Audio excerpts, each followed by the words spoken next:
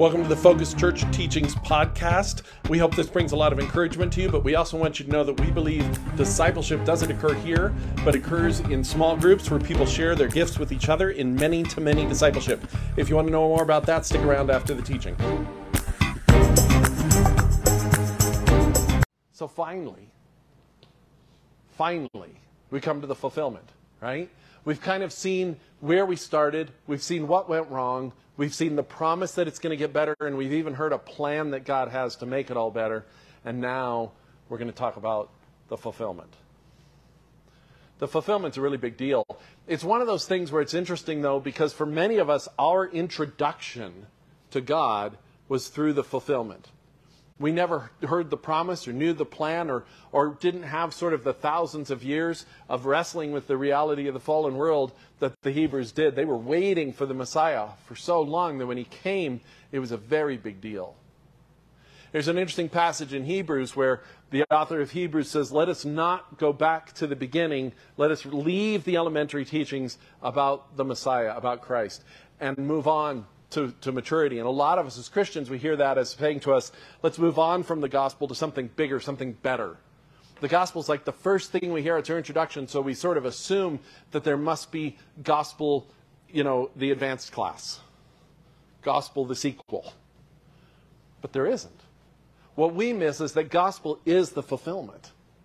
The gospel is there's more of the story, obviously. We're still here on the earth, and the curse hasn't totally been wiped out. Not everything's been brought under unity under Christ yet. But the gospel is really the beginning of that last chapter. It is the fulfillment of all of it for us.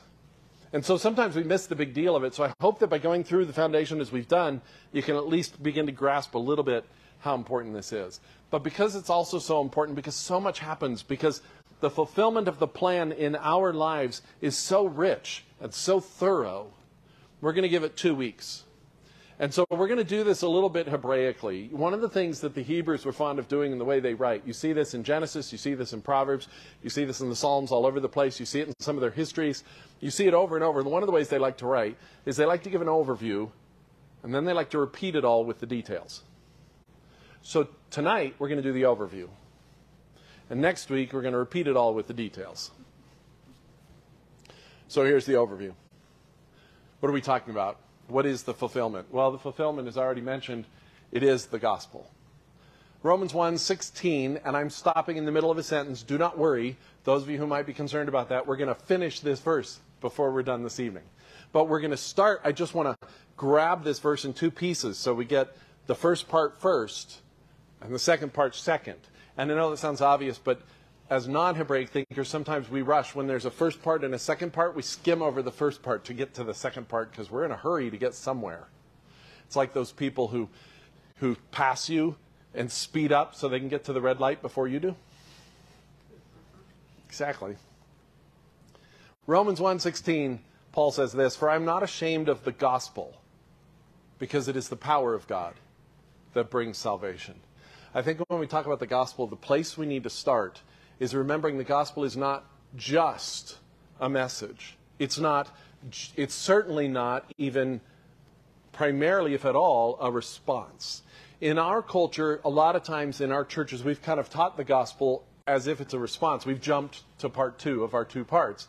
And we've said to people, you need to respond to the gospel without being clear about what that even is. The gospel is not a response. The response is the response. The gospel is good news. But with God, as with everything else in His holiness, good news isn't just good news you hear. It's good news that has power. It's good news that is so good it changes things. And so he says, I'm not ashamed of the gospel, this message of good news, because it is, in fact, the power of God. So what we see here is that the gospel is the fulfillment here. It's the good news about what God has done. It's not just a gesture or an intent to do something. It's the power behind God's doing something for us. We hear from this message, even if you've never heard anything else about the gospel, what we know so far is that the gospel is something that God has done to bring salvation. God has used His power to bring that plan to bear to bring salvation. And it's important we start here that it's about God's promise and God's plan being fulfilled The gospel is not a burden upon you. It's not a requirement of you. It's not a command for you. It's not a waiting upon you. It's something God has done. It's not even something God is going to do. Now, we'll talk about that a little bit. There's a future sense to it, but at this moment, as we speak about the gospel in our lives, it's something God has done. And it's a power, and it's good news, and it's for our salvation. I just want to walk through some verses that talk about the gospel, that say what they are. Because I want us to ask the question for a moment. Let's visit it as if we've never heard it before. Let's just hear, so we know so far that the gospel, the good news is that God has done something for our salvation. Now, let's hear verses and see, what does God's power do? What has it done? Even if some of these verses touch on a response, let's not worry about the response for now. Don't worry, we'll get there, because I don't want us to confuse the idea that what the message of Scripture is that we have a message of good news to share, and the good news is what God has done. It is not the requirement of what you must do.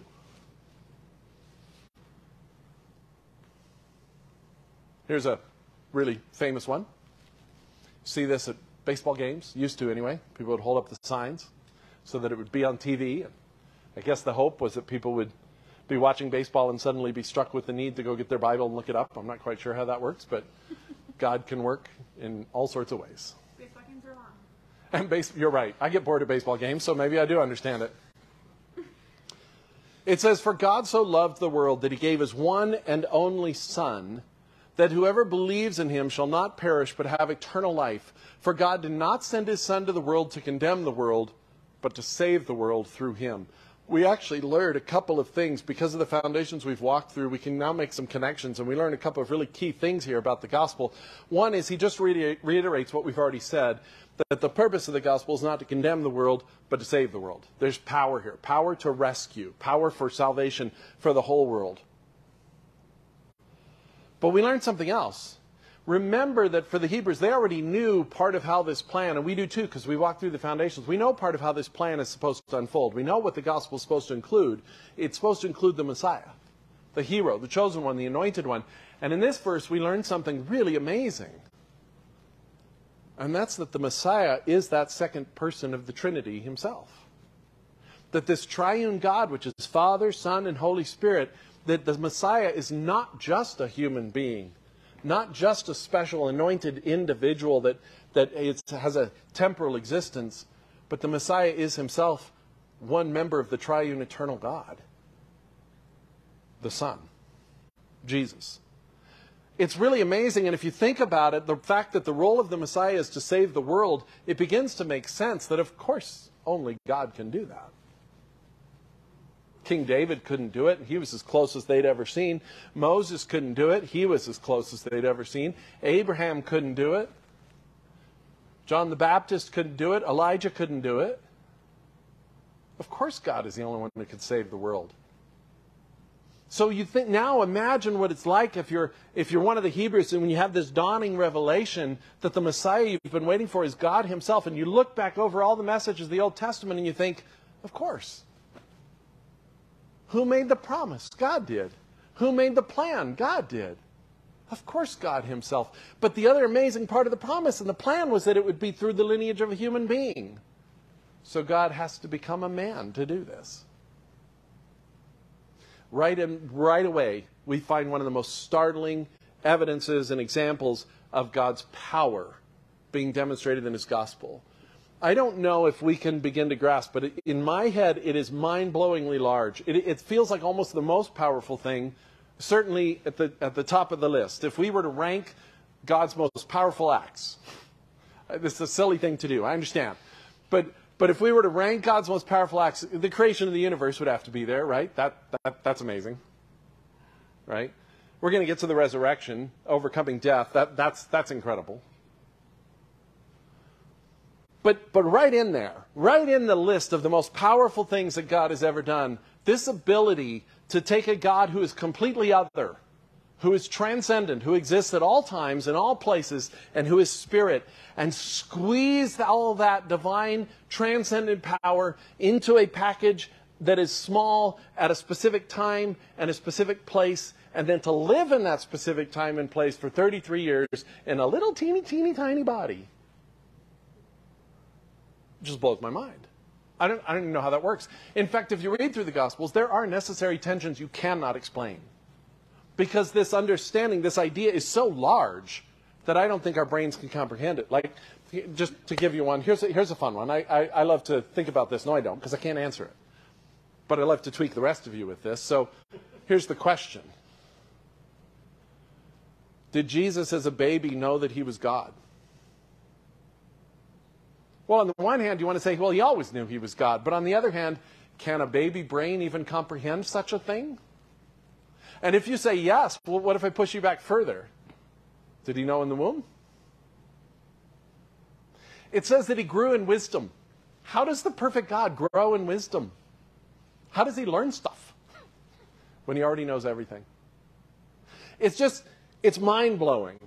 And I don't really think we're supposed to answer those questions, by the way. Or if you just want to say, yes, he knew he was God, I won't argue with you because I certainly can't prove otherwise. Or if you want to say, no, I don't think he knew, I won't argue with you, but I'll tease you a little bit and say, well, when did it happen?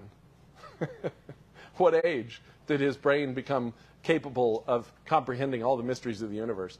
Maybe it has nothing to do with the brain. Maybe God's knowingness goes beyond the biological brain. Maybe that's the problem.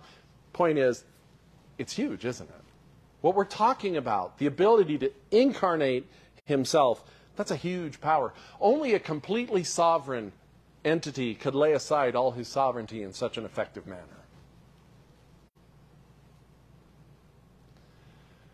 And of course, as a triune God, even while he does that, God the Father continues to be present everywhere at all times. The Holy Spirit continues to be present everywhere at all times. Jesus prays to the Father who knows everything. People ask Jesus questions. He says, I don't know the answer to that, but my Father does. And your brain goes, how does this work? I don't know. Because the idea of a transcendent God squeezing himself into the package of a body, there's just way too much confusion for me to handle. How does that work? What does that mean? But that's one of the things that happened. That's part of the power of the gospel, is that Jesus, God, sent his Son, part of the triune God, to be the Messiah.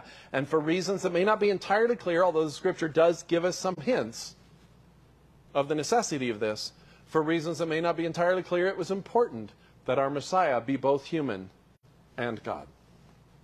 That he come through the lineage of man, of Eve, like the promise had said, and that he be God all-powerful. 1 John 4, 9 through 10, same author. You'll notice this sounds very similar to what John says in John chapter 3, not a surprise. Yeah, in fact, if you read 1 John in the Gospel of John, there's a lot of similarities because all of us tend to repeat ourselves.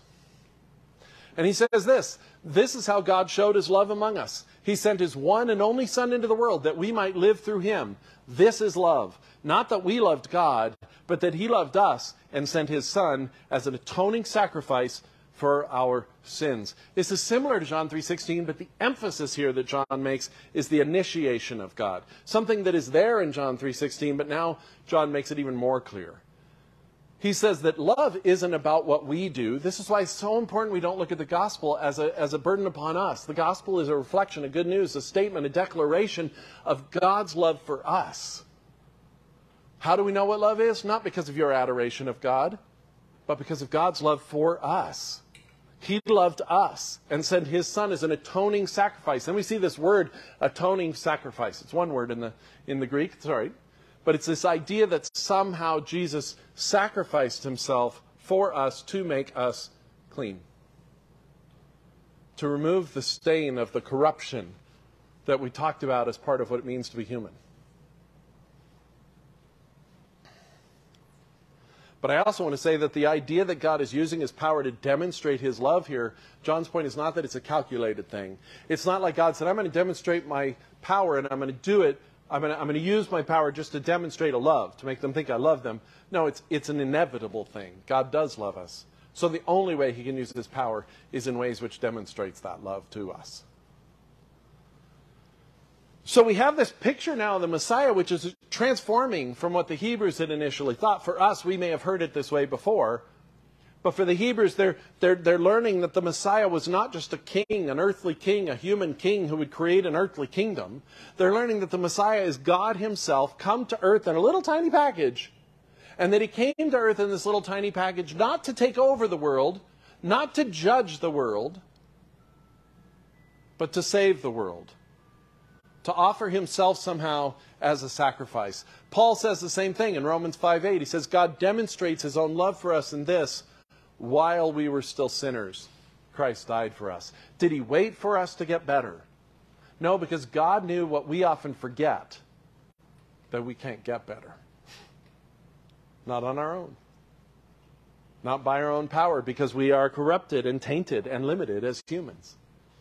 God didn't wait for us to get better while we were still sinners, while we were still wicked, as he says later, while we were enemies of God. He died for us. And he demonstrates the incredible strength of his love that way.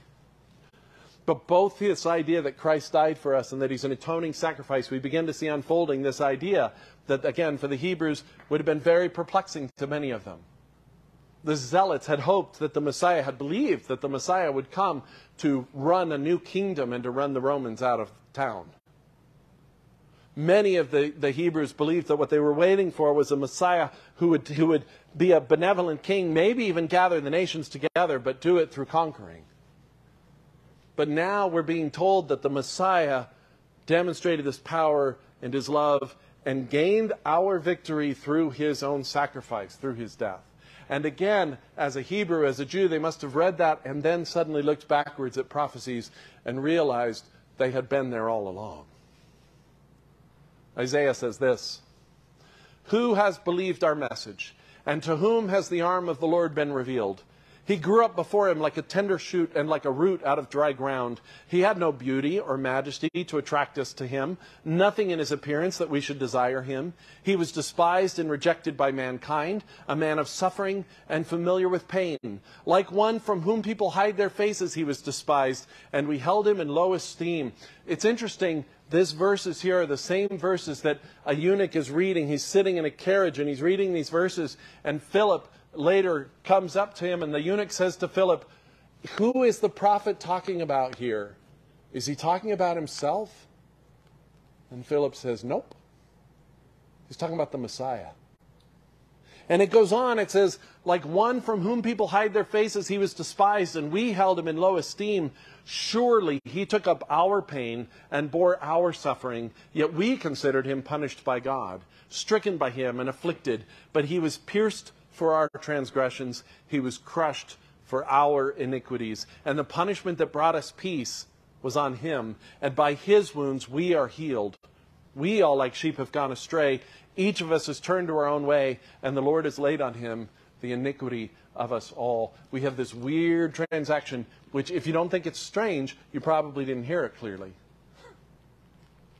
But we have this weird transaction where Jesus takes, the Messiah comes to sacrifice himself, to die, because somehow in taking our punishment upon himself, the curse that was given in the garden, the death and the punishment for our sins, somehow in doing that, it brings us peace, reconciliation with God. And you might say, why would it do that? And I say, I don't know.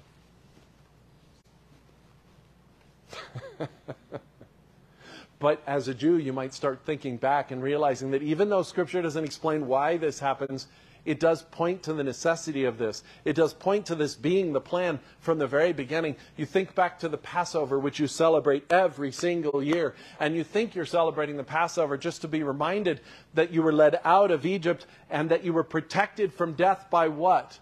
By a lamb that was sacrificed, and the blood was put on the doorpost. And as a Jew, maybe you never said, why would the blood of the lamb have protected us from the death passing over us? You never worried about why, because you knew it was part of your history. You just knew it was. And now you're told that was merely a picture, a shadow, a hint the plan of God, something in the nature of the universe, something in everything that God is and everything that we understand and everything we don't understand, something in the way everything functions means that the sacrifice of Jesus, of the Messiah, was necessary for death to pass over us. to undo the curse required that he take, be quiet, Siri, to undo the curse required that he take our punishment upon himself. There is a discomfort with this notion nowadays among some believers, and I accept that. I understand the discomfort, and it's okay to even argue about the nature of this. The truth of the gospel and the death on the cross and how it leads to our salvation is that it is so deep, it is so profound, it is so wedded to eternal things beyond our comprehension that I think it's okay if we use lots of different pictures and different stories to try to explain why it does what it does. But the one thing you cannot do is deny that this is the way it's explained that the Messiah saved us, was by his death. Mark 10, Jesus says this of himself. He says, "For even the Son of Man did not come to be served, but to serve and to give his life as a ransom for many." It's as if we've all been sold into slavery, says Paul elsewhere. It's as if at the curse what happened is we ran up a debt that was too high to pay. And the Jews understood there were laws that said when you ran up a debt that was too high to pay, one opportunity you had was to sell your labor, to sell yourself essentially as a bondservant to the person to whom you owed the debt and work for him until the debt was paid off. But it's as if at the fall what happened is we sold our lives. The bondage was so heavy that we sold ourselves to the devil, to the Satan, to deception, to sin, and the debt could never be paid. That we would work and labor and serve as slaves under sin for all of our lives and then die before the debt could be paid off. And so Jesus came not to be served, not as the King Messiah they were thinking he was coming as, not for people to respond to him as he conquers them, but he came in order to serve, to give his life as a ransom for many. There's a word that Scripture uses to describe this idea that God is using his power to save us, and that he's doing that because he loves us and not as a response to us. You notice all these verses say God demonstrated his love. It's not about our love for him. He didn't wait until we weren't sinners anymore. He loved us. The good news is, at its most basic, that we have a God of the universe who loves us and has the power to act upon that love to rescue us, to save us. And the word the Scripture begins to use for that in the New Testament is grace. Grace is a big word. We don't define it well. I just want to say this. Sometimes we define grace merely as God's love for us, that he's benevolent and he desires to do good things for us. But the truth is that grace is more often in the New Testament spoken of as his power. I think it is true that it is his unconditional love for us. It is that initiative of love. It is that demonstration. It is the love that comes from him because of who he is and not because of what you've done. But it's not just a sense of, it's not just a desire of well-being for you, which if not connected to power, doesn't go very far. I'll make this really brief. I don't want to go into details about this, but my family had an interaction with a young gal last night who unfortunately was homeless and had some mental illness, for sure, and needed a place to stay. And several of us wrestled for hours with her to try to get her some help. But the truth is, we weren't able to. Partly because she didn't want it. Partly because there wasn't help to be given. The resources didn't exist for some of what she needed. We personally couldn't make her well. I believe it wasn't fruitless. I believe that if you have an opportunity to show someone they're not alone for a few hours and that someone cares about them, and if that's all you can do, it's something. I think God can use that and work through that. And we did what we could and left her to God. But the thing about God is, his well-wishing goes further than mine. He has the power. He has the resources. He can do what needs to be done. He can change what needs to be changed. Titus 2:11-14 says this, "For the grace of God," and I'd like you to think about the grace of God. I think it's a good way to think of it as God's power and desire to do good to you. They are inevitably, integrally part of who he is. You can't make him more powerful, and you can't make him want to do good to you more than he already does. They're infinite, both of them. You don't earn his desire to do good to you. He wants to do it while you were still sinners. So the grace of God, this power and love for you, it says the grace of God has appeared that offers salvation to all people. It teaches us to say no to ungodliness and worldly passions and to live self-controlled, upright, and godly lives in this present age while we wait for the blessed hope, the appearing of the glory of our great God and Savior, Jesus Christ, who gave himself for us to redeem us from all wickedness and to purify for himself a people that are his very own, eager to do what is good. So you can see here that the grace of God is not just well-wishing, it's power. It's power to redeem us. It's power to make us even eager to do what is good. It's power even to change our hearts. It not only forgives us, but empowers us with holiness. I challenge pastors a lot. If they just will meditate and struggle and wrestle with one verse as they think about discipleship. How do I disciple my congregation? How do I teach them to be godly and not worldly? How do I teach them self-control and to live upright and godly lives? How do I teach them to have hope for the Lord to come? And I say to them, what does Titus say? What teaches them? Is it the law? Is it your inspirational words? Is it your fantastic sermons? Is it your great programs? No, it's the power of God. It's the grace of God. It's the love of God. Jesus didn't come to condemn, but to serve and save. And that is what he will do. So we begin to see this good news. It's powerful. It's far-reaching. It changes us. It offers salvation. It teaches us to live self-controlled and godly lives. How does this work? 2 Corinthians 5:21 takes the mystery of how this works and just makes it even more mysterious. It says, God made him who had no sin to be sin for us, so that in him we might become the righteousness of God. That's the weirdest thing I've ever heard. Jesus, pure and holy and without sin, says this verse, is made to be sin for us. Or if you prefer the translation, equally possible, he's made to be our atonement of sin, like we saw before. But in either case, what it's saying is that all our sin is placed upon Jesus. He dies on the cross, and it's like all our sin dies with him, and we instead get the righteousness, not our own righteousness, but his. It's like a weird transaction in which he says, you give me your sin, and in return, I'll give you righteousness. That's a really bad deal for him.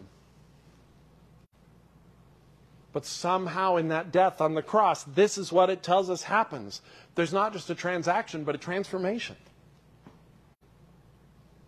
Where we become the righteousness of God. Paul uses the word holy. Oh, there's that word holy. We become other. We become different and set apart. It's not the identical holiness to God, because we'll never be as other as God, because only he is that holy. But it is a holiness that is a shadow, a reflection, a mirror of that holiness of God. Not simply meaning a purity of heart, but that we now are different people set apart. It changes who we are. We become the righteousness of God. I will be the first to admit this is a very strange plan. For a while in my life, I used to write a Christmas song every year. And I haven't done that for a few years, but one of the years I wrote a Christmas song in which what I really wanted to do was try to express how weird Christmas is. I wanted to try to express how strange the gospel is. This whole notion of God becoming man and living a life and then dying and taking our sin, and his sin dies and we become the righteousness of God. I talked in that song about how the gospel that he's given us is wonderful and odd. And we forget this strangeness is the very gift of God. We sometimes want things wrapped up neatly and simply.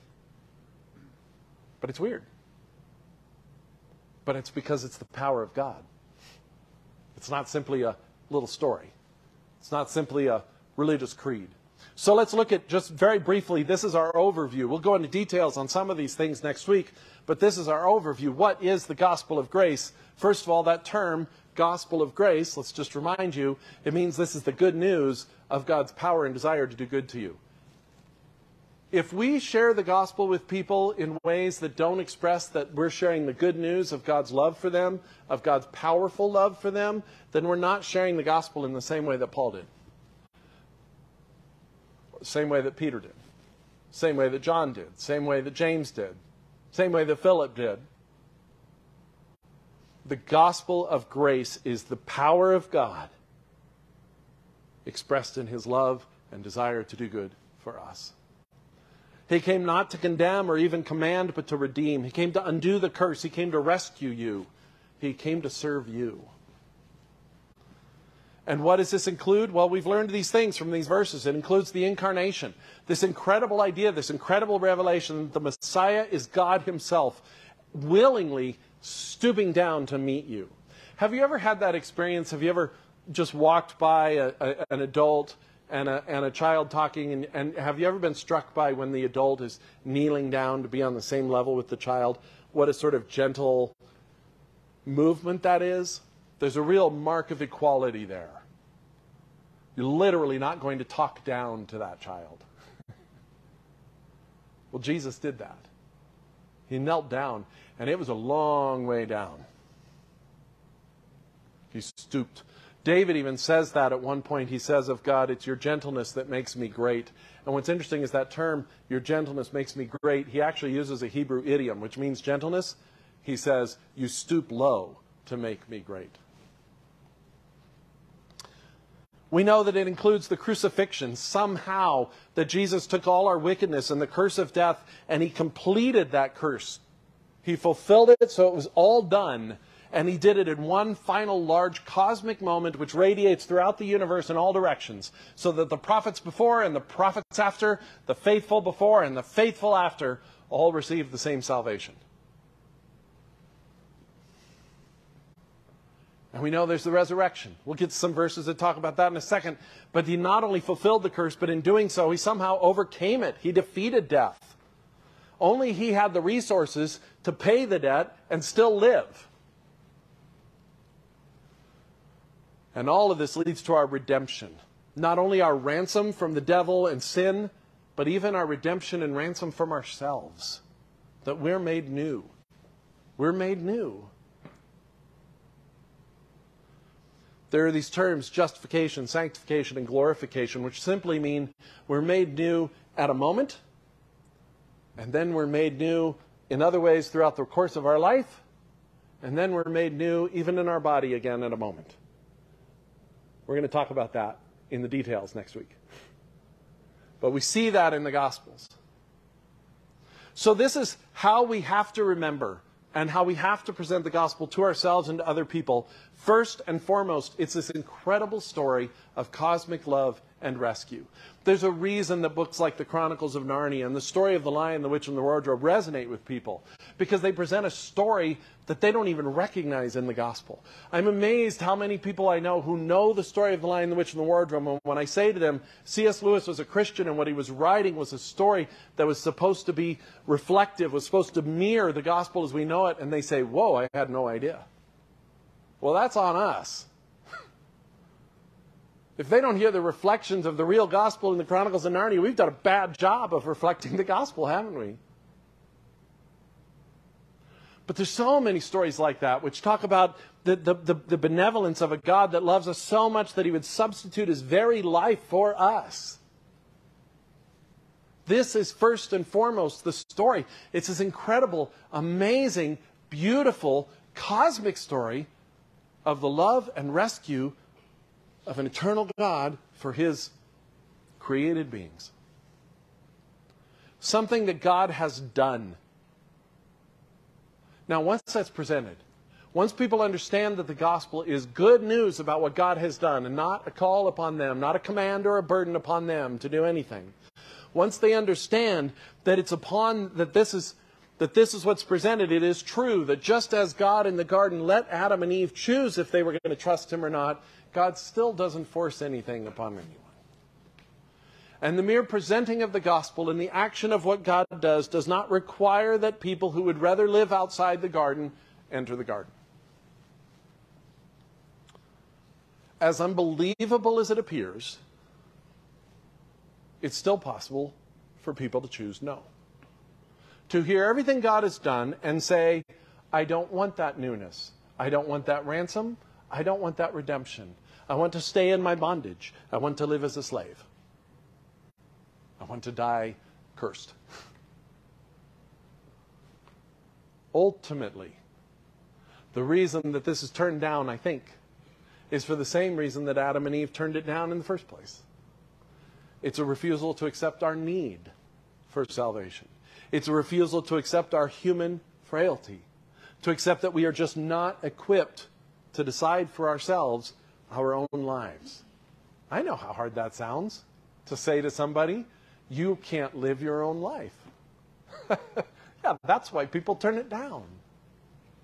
But that is ultimately what God is reversing here, is this notion that we can make our lives work. We are required to make our lives work. We have to decide what's right and what's wrong and how to live our lives. And God says, you've had thousands of years as a human species. How's that? If he were Dr. Phil, he might say, how's that working for you? How's that going? We're not equipped to decide for ourselves our own lives and even our ethics, and that's what's included in the gospel as well. And that's why if we continue the verse in Romans, it says this, for I am not ashamed of the gospel, because it is the power of God that brings salvation to everyone who believes. Now I want to be really clear, because we are such a how-to society, and we are so immersed as a human species, we're so immersed in thinking that we need to earn things and wanting to be able to boast in our own abilities. And so even here, we hear the gospel, everything we just shared, it's the power of God for the salvation. And then we hear for everyone who believes, and we latch onto that and we say, okay, good, then I need to believe, and I need to believe hard enough, and I need to believe in the right way, and I need to believe with the right ideas. And then if I do that, then I get saved, and then we go around and talk to each other about how faithful we are or not, and how well you believe versus how well I believe, and then pretty soon we're boasting about the salvation that only came because of the power of God that he demonstrated for us while we were still sinners, not because we did anything right. That's the wrong way to look at what it means here when he says it's a salvation for everyone who believes. I'd like you to think of it this way for a moment. Let's pretend, let's go on a journey here. Let's pretend I come to your house tomorrow and I knock on the door and I say, I have incredible news for you. You may not believe it, but I hope you do, because this is crazy. You know how I used to work at the Apple store, right? Well, Tim Cook called me yesterday. I don't know why. Apparently he heard about my fabulous work there. And he gave me a call, and he wanted me to tell you that he has set up a bank account in your name.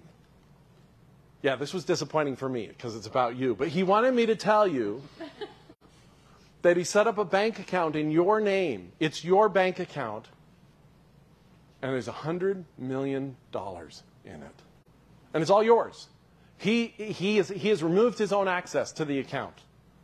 He's not going to ask for it back. It's not a loan. It's in your name. It is your money. And he sent me here to give you this ATM card and this bank account number. Do you want it? Now think about this for a moment. Tim Cook has the power to change our lives, yes? Mm-hmm. He absolutely does. I'm pretty sure he doesn't have the desire to do so, which is why this story isn't going to happen. But let's pretend for a moment that he did, for some reason, desire to change our lives by giving you, your life, by giving you $100 million in your own bank account. So he's got the power and he's got the desire and he puts them together and the account exists. Now, that has the power to change your life, but only if you believe it. Do you see that? What if I come to you and I hand you that, and most of you, if this actually happened, would you believe me? No, you'd be wise not to. Yeah, exactly, yeah. Yeah, totally. $100 deposit to activate the account. Yeah, totally. You would be wise to believe this was a scam because, again, the idea that Tim Cook cares about you is, frankly, unlikely. He doesn't know you. He doesn't know me. I was joking about, my fabulous work. No, I was fabulous at the Apple Store, but he still doesn't know me. But think about it. That power, that account, if you never use that ATM card, if you never look in that account, if you never believe it's there, if you throw away the ATM card and you throw away the account slip, whatever, the money's still there. The power is available, but does it have any power in your life? None. So let's say, though, that you do believe me because I am just a believable guy. And so you're like, wow, Dave wouldn't lie to me. So this is weird. Well, what's the PIN number? And I tell you, it's 6666. Yeah, I know, it's a weird one for a pastor to pick. But let's say that's the PIN number. And you go to the ATM and you put in 6666 and it pulls up an account and the balance is $100 million. And I'm pretty sure ATM machines won't do this, but let's say you take out $1 million. Actually, I doubt they even have that much money in them. But so a couple hours later, when all the 20s finally come through,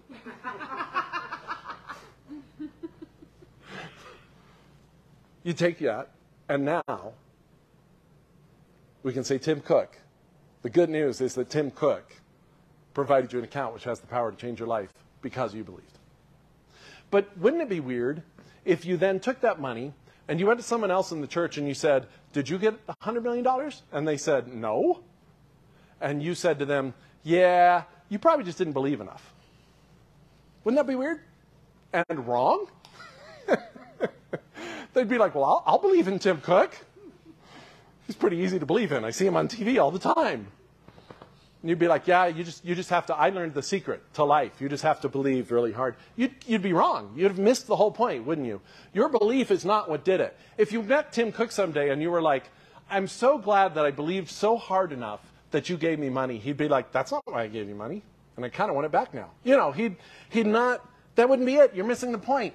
If you say, because I believed Jesus saved me, you're missing the point. Jesus saved you because he wanted to.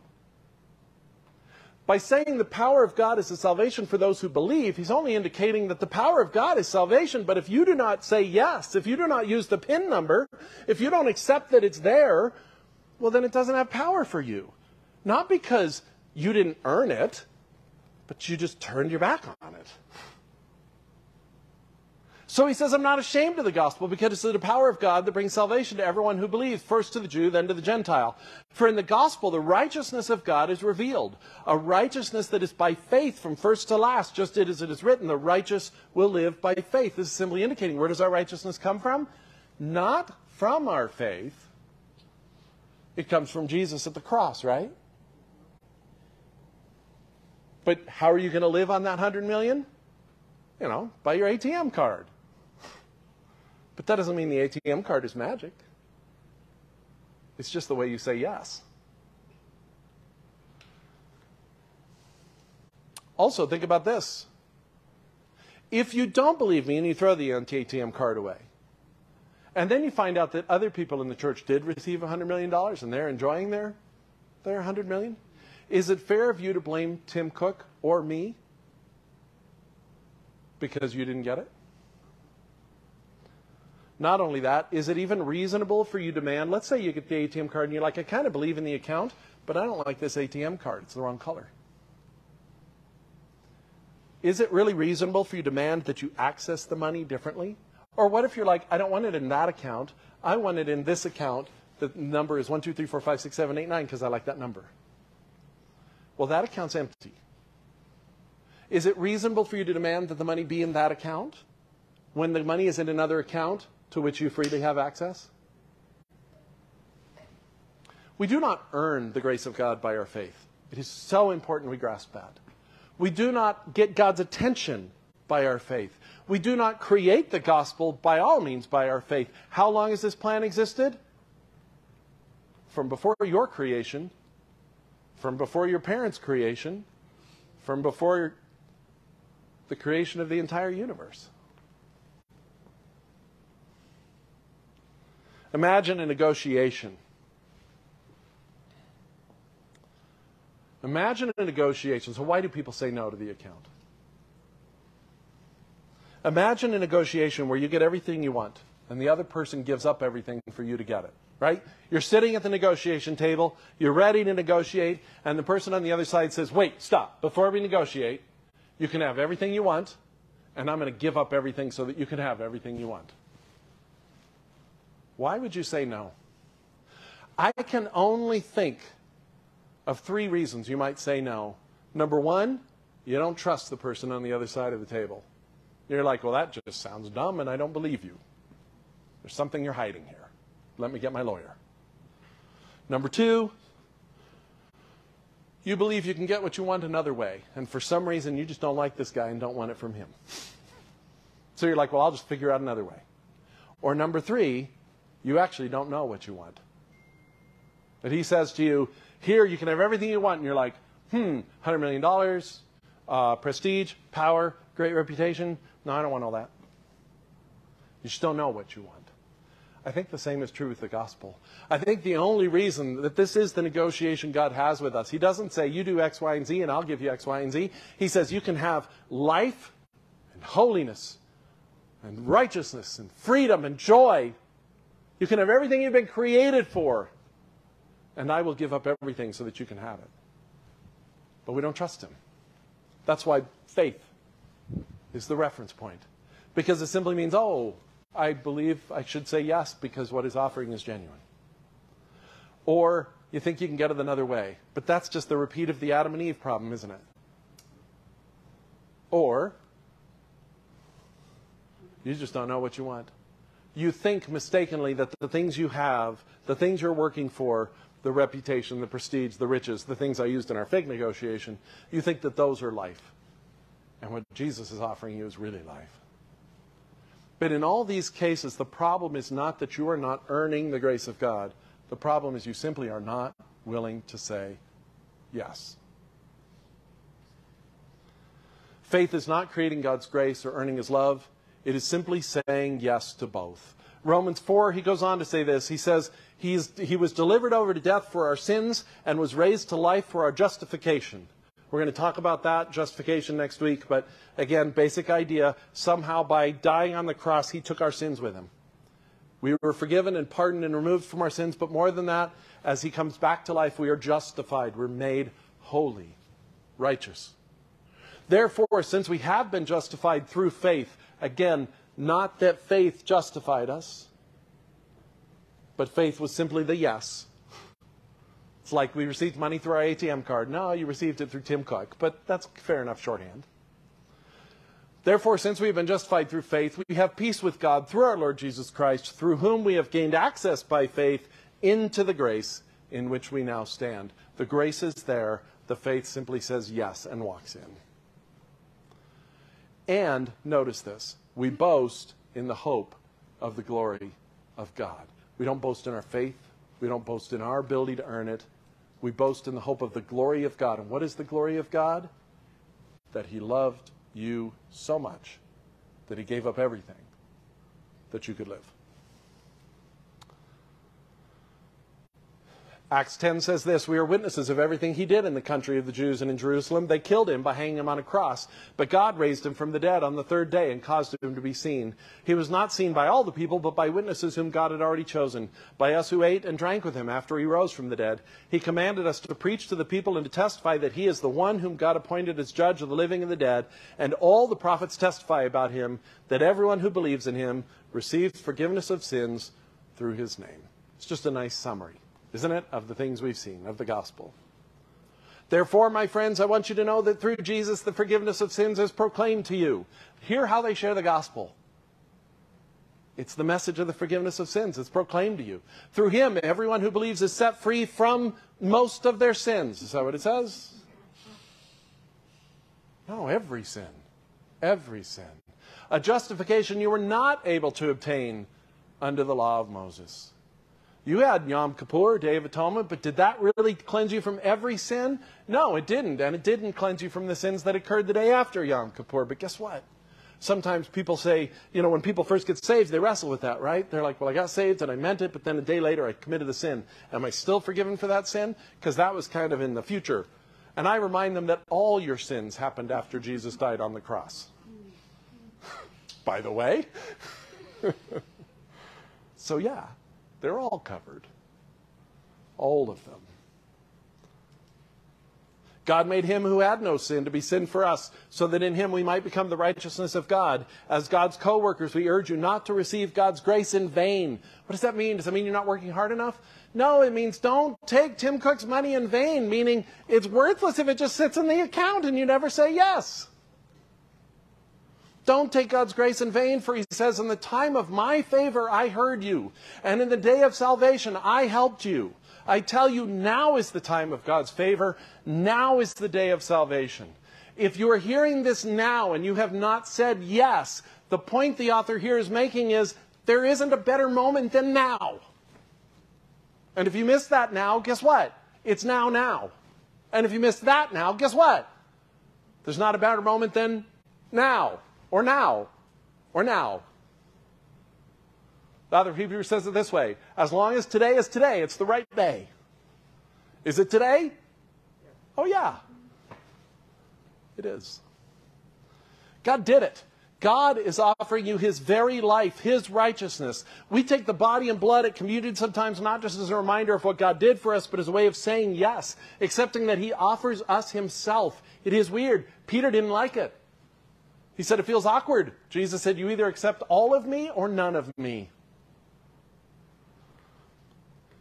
You have to stop worrying about the moment, the amount of conviction, the purity of your faith, the certainty you hold, whether you have too many questions, whether you've made yourself ready, whether you've done what you need to do, whether you've reconciled with your friends. You have to stop worrying about all that. All you need to do is say yes to the gift. The rest will be worked out better after you've said yes. This is one of the hardest things when I share people with the gospel for them to understand. They want to get things in a row. They want to make sure they understand it well enough. They want to make sure they haven't missed out on something else. I am telling you with full conviction of someone who has given as much as I know how to give to the gospel. All your questions will be better sorted out after you've said yes. You want to budget what to do with Tim Cook's money before you have it? Get the money first, then work on your budget. Questions are fine. Not being ready is fine. Being weak of faith is fine. Being only half sure that you understand is normal. Say yes. That's all that's required. What holds you back? Consider the possibility that if something still holds you back, consider the possibility it's just still your own desire to be God. To decide your life for yourself. The fear that you'll miss out because you won't be in control. Consider the possibility that the only way you can miss out is if you don't let God be in control. Because he knows what is going to be best. I'm going to close with this benediction and then we're going to sing one more song. 1 Corinthians 15, 3 through 11. For what I received, you guys come on up. For what I received, I passed on to you as of first importance. That Christ died for our sins according to the Scriptures. That he was buried. That he was raised on the third day according to the Scriptures. And that he appeared to Cephas and then the 12. After that, he appeared to more than 500 of the brothers and sisters at the same time, most of whom are still living, although some have fallen asleep. Then he appeared to James, then to all the apostles, and last of all, he appeared to me also as to one abnormally born. For I am the least of the apostles, and I do not even deserve to be called an apostle, because I persecuted the church of God. But by the grace of God, I am what I am. And his grace to me was not without effect. No, I worked harder than all of them, yet not I, but the grace of God that was with me.